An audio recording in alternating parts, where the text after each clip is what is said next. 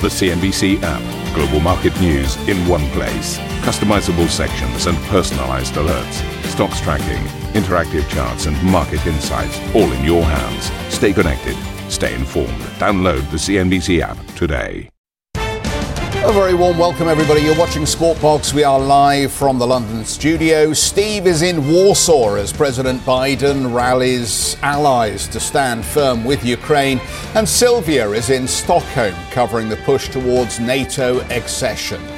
Here are your headlines. The Dow closes down nearly 700 points in its worst trading day of the year, while Treasury yields touch fresh highs as cautious outlooks from key US retailers spark worries over consumer demand. The Bank of Japan announces more emergency bond buying after the 10-year JGB yield breaches a key limit for a second straight session. Russia, meanwhile, threatening to resume nuclear tests and suspends a landmark arms control treaty with the United States amid tensions with the West. This as President Biden here in Warsaw promises steadfast support for Ukraine. Our support for Ukraine will not waver. NATO will not be divided, and we will not tire. President Putin's craven lust for land and power will fail, and the Ukrainian people's love for their country will prevail. And the Swedish Prime Minister has invited the Finnish President for a security summit in Halmstad, west of Stockholm, as the US has urged Turkey to approve their NATO memberships. Elsewhere, Microsoft pushes EU regulators to approve its $69 billion acquisition of Call of Duty maker Activision Blizzard, while Microsoft President Brad Smith tells CNBC he's hopeful Sony will get on side. If we can get a deal done with Nintendo, if we can get an agreement with Nvidia, it should provide a path forward that others like Sony can build on as well.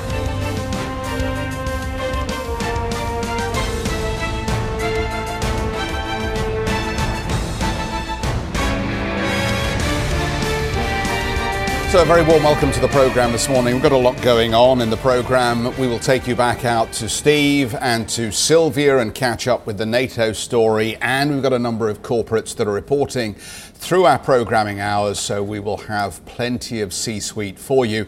But the market's probably the big story overnight, Karen, and the reaction we got to some of those retail earnings numbers.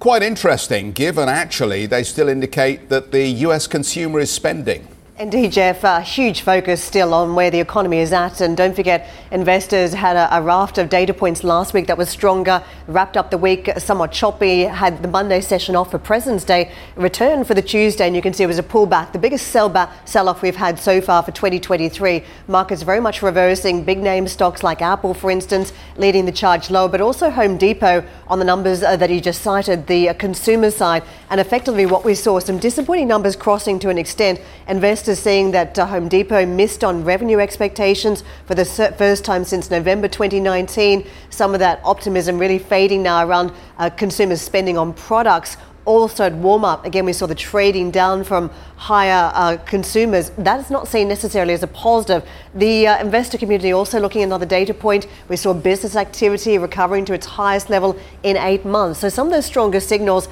again, are negative for the pace of rate hikes from here, the increases that we could still see from the Federal Reserve, but also the higher for longer story as a result, the reversal. Let me take you to the VIX. You can see the step up in volatility that's taken place too. Still lower levels, relatively speaking, but it was a pop, 7.7% higher. Home Depot and Walmart, this is how the two stocks performed. You can see a reversal for Home Depot, down 7% at this stage, but Walmart guiding higher, 0.6 on the stock price action. To Treasuries, we have stepped up since the Friday trade on these yields at the 2 and the 10-year, 4.67, where we're trading at the short end, almost just off that 4% mark, at the longer end, just 6 basis points shy of the 4% mark. I want to take you to dollar. Strength in the data really propelling greenback forward yesterday. Also sterling, morning session, it's euro trying to wrestle back some of that lost ground from yesterday. So if you look at the trades, we're 121 now on sterling, just highlighting that strength that we got to yesterday. Euro dollar around the 106.5 mark. Dollar slipping versus the Japanese yen this morning,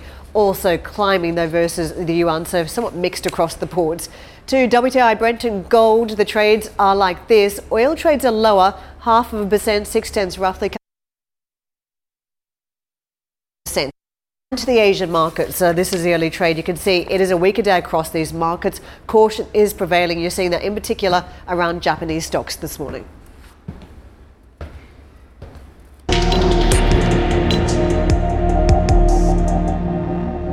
US President Joe Biden says the US and NATO allies will continue supporting Ukraine, adding the war has hardened Western countries' resolve to defend democracy.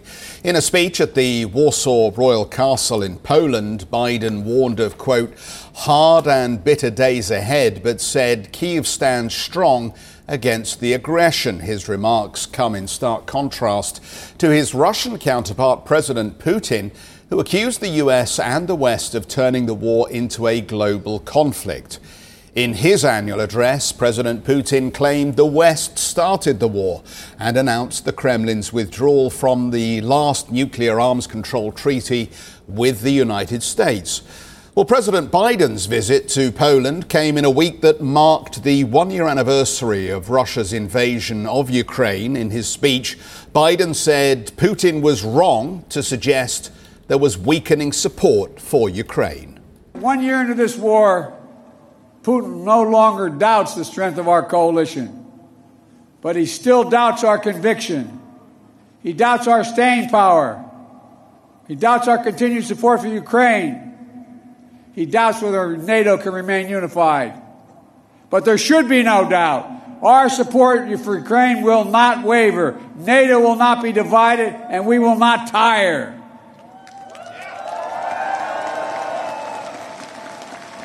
President Putin's craven lust for land and power will fail, and the Ukrainian people's love for their country will prevail.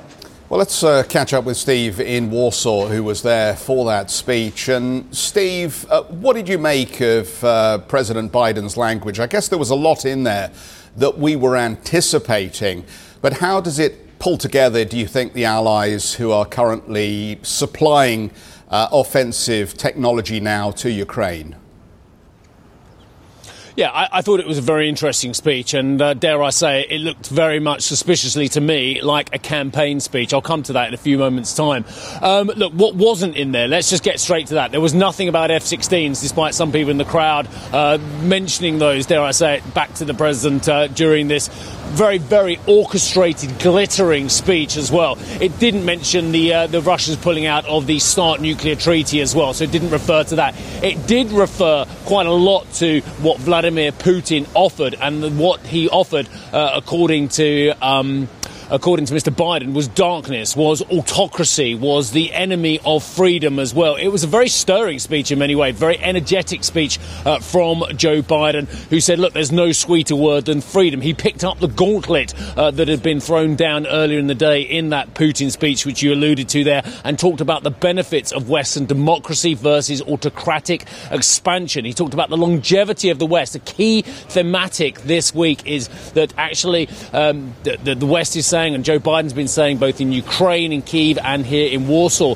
that the Russians expected the West to fracture, the West to fold, the West to not stay the course. So longevity and long-term united support was a key part of that speech yesterday. He actually very robustly quoted Article 5, talking about an attack on one was a solemn oath, and an attack on all. Article 5, of course, of the North Atlantic Treaty, which is very apt, of course, because in the building behind me today, by the way, which is the presidential palace, they will be talking about that with the Eastern Flank members, the so-called Bucharest Nine. I'll come back to that as well in a few moments' time. And also addressed what Putin had said earlier in the day, accusing the West of creating inflation, of global food shortages, saying, no, that is very much what the Russians had done, and saying, no, his words were the only words that autocrats understood. And of course, made allusions to autocrats of the past as well. What I thought was very campaign-like about it was the orchestration. They were handing out red, white and blue beanie hats. There was lots of symbols in terms of the colours as well. Lots of blue and yellow, lots of red and white, of course, for Poland, but also lots of red, white and blue as well. And there was beforehand almost a concert-like atmosphere. And afterwards, he went off to a Sky Full of Stars from Coldplay. I've been to a Coldplay concert. It felt very much like that as well. But in terms terms of why I thought it was a campaign theme as well, well, how about this? He said the decisions we make over the next 5 years are going to determine and shape our lives for decades to come. Well, what could possibly happen over the next 4 to 5 years? Oh, yeah, a campaign plus then a presidency as well. And this is very interesting. And this was picked up by our colleague, NBC DC reporter Jonathan Allen, when I was reading his copy today. He said he alluded to darkness, not light, as well, when talking about our commitment to allies. That's what he said yesterday. But of course, that refers also to his acceptance speech at the Democratic Convention back in 2020, when he said, and accusing Donald Trump's administration of choosing darkness over light in America as well. So definite allusion there to potentially an announcement to come about running, maybe. OK, so I mentioned the rest of NATO and the Bucharest Nine, the eastern flank, who are meeting here today. I'll go through the nations one more time for you. Bulgaria, Romania, Hungary, Poland, Czech Republic, Slovakia, Lithuania, Estonia and Latvia. Now, Latvia is one of the countries I went to on my tour of the Baltics earlier on in 2022, early in the war. But this time around, I've been speaking here in Warsaw to the president of Latvia, Egil Levits. And I asked him about, well, did he see a route out of this war? He heard the speeches from Putin and from Biden yesterday. What did he make of it as well? Why don't we listen in to the president of Latvia? The visit of President Biden in Kiev signal to Ukrainians that the West, US, is with Ukraine in this in this fight against aggression. A signal to Moscow that America will support Ukraine, and a signal also of the unity of the West, unity of NATO and the West in general. I think in one day there was two absolutely different signals, two different speeches. So we see that the West is prevailing. Also, there is nothing what Russia can offer. And I mean the West, Latvia, of course, but also the West as a whole, and NATO, and of course, United States will support Ukraine till the victory of Ukraine. But there is Western support to maintain the fight against Russia. But is there any way that you see in the short to medium term that this conflict can end? This conflict can end when Russia will go back to their own internationally recognized borders. Without that, the conflict cannot end, because there is very clear, on the one side there is an aggressor, on the other side there's a victim, and the compromise between the aggressor and the victim cannot be something in the middle. So it's clear that the aggressor should go back, obviously by force. Ukraine should and obviously also will push back Russia, and then after that there could be a peace. But there is a problem that the Russian aggression is ideology. That means that we should count in the next future, maybe for longer time, with an aggressive Russia, and our, Western doctrine should be developed so that Russia will not attack against, because the lack of real reaction after the Russian attack to Georgia 2008 led to the next attack against Ukraine 2014. Also very weak reaction, and this provoked 2022 this full-scale invasion in Ukraine, and we should not make this failure again. And that was Egor Levits, the president of Latvia. I thought it's very interesting. Asked him later on, maybe we'll play some of that sound as well, about what he thought about the chances of Sweden and Finland, of course, getting their NATO approval, because at the moment Turkey the sticking point.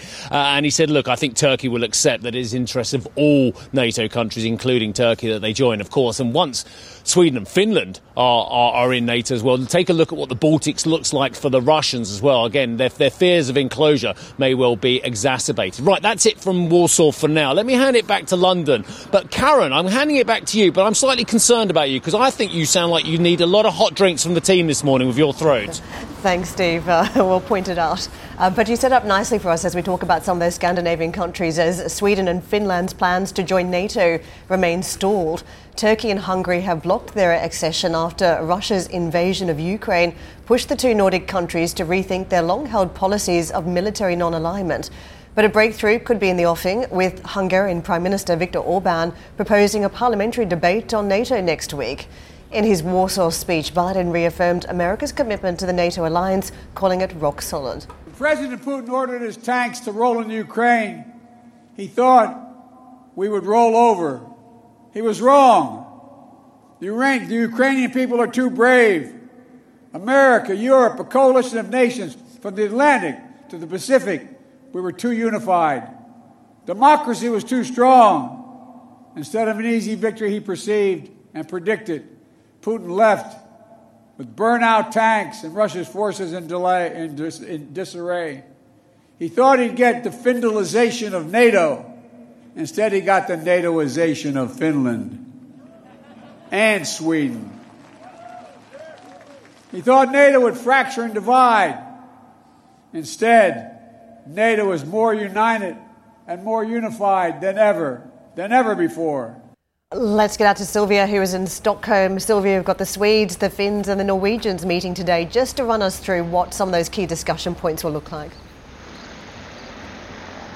That's right. There will be a security summit among those three nations later on today, just an hour or so from the Stockholm city, I should say, where we are this morning.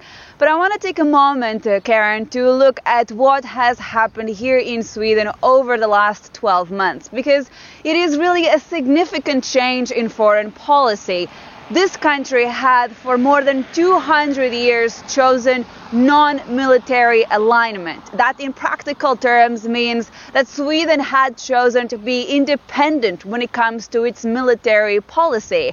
But with Russia's invasion of Ukraine, that came to change, and indeed we saw Sweden alongside Finland sending that NATO application back in May. But at this point, though, we're still unsure when Sweden and Finland will actually become full members of NATO. And there's two reasons behind that. Both Hungary and Turkey have yet to ratify these countries' accession to NATO. Hungary, as you mentioned earlier, has indeed said that it's going to vote and discuss the accession in the coming weeks.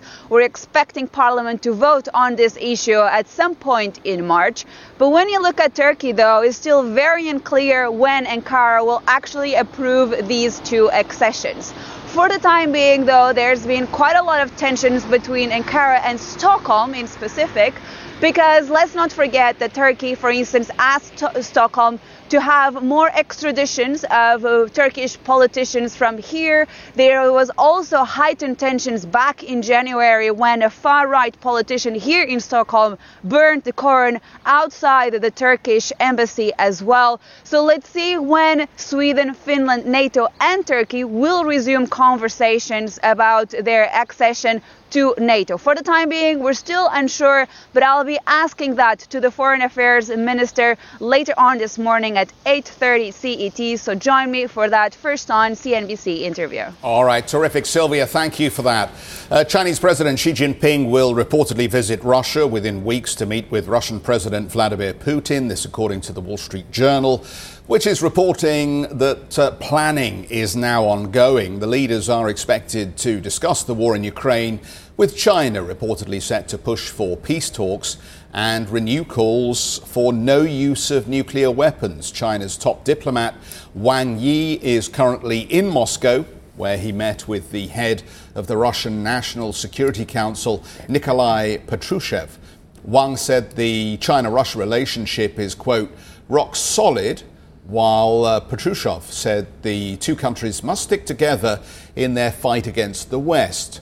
Wang Yi is due to meet Russian Foreign Minister Sergei Lavrov today.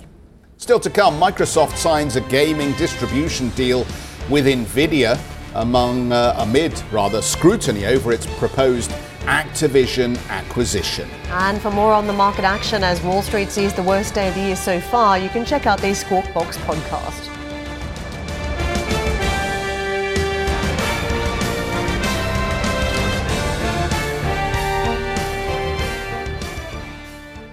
Ambition to me is about doing better. I think ambition creates a pathway. Best advice I can give to someone starting off a career is don't have a career, have lots of careers, try loads of different things. Talk to people and put your ambition out there. I don't feel that I've hit peak ambition because it's a learning journey. CNBC is where ambition meets opportunity. What does living ambitiously mean to you? Hear it from our CNBC anchors, reporters and global business leaders on CNBC.com.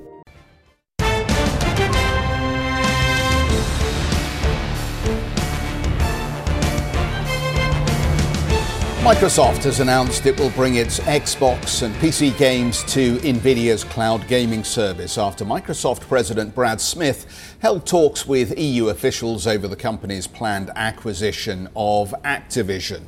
The proposal has prompted criticism from governments around the world, with the UK's Competition and Markets Authority the latest to say it opposes that plan.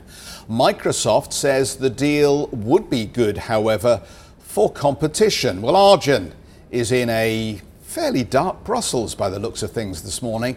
Arjun, just walk us through the competing arguments here and whether Microsoft can prevail.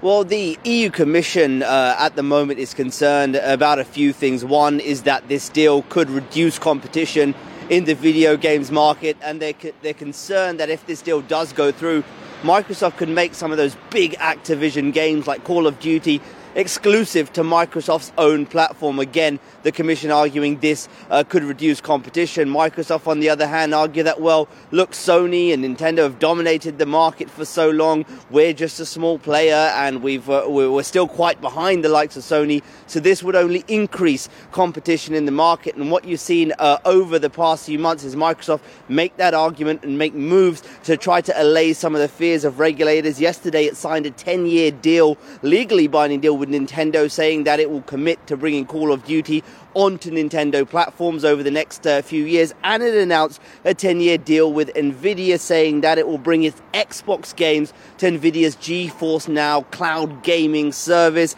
It said if the Activision deal does go through, it will bring Activision titles to Nvidia's GeForce Now cloud gaming service as well. Now, this is interesting because Nvidia was initially against this deal, so Microsoft managed to bring Nvidia on its side, it's managed to bring Nintendo on its side, but it's still having a bit of a tricky situation with the European Commission. I had a chance to catch up with Brad Smith, the president of Microsoft, and asked if they've made any more moves to bring the EU Commission on their side at this point. Let's listen in to what he had to say. I definitely cannot speak for the European Commission, but I do think today is a good day for gamers around the world.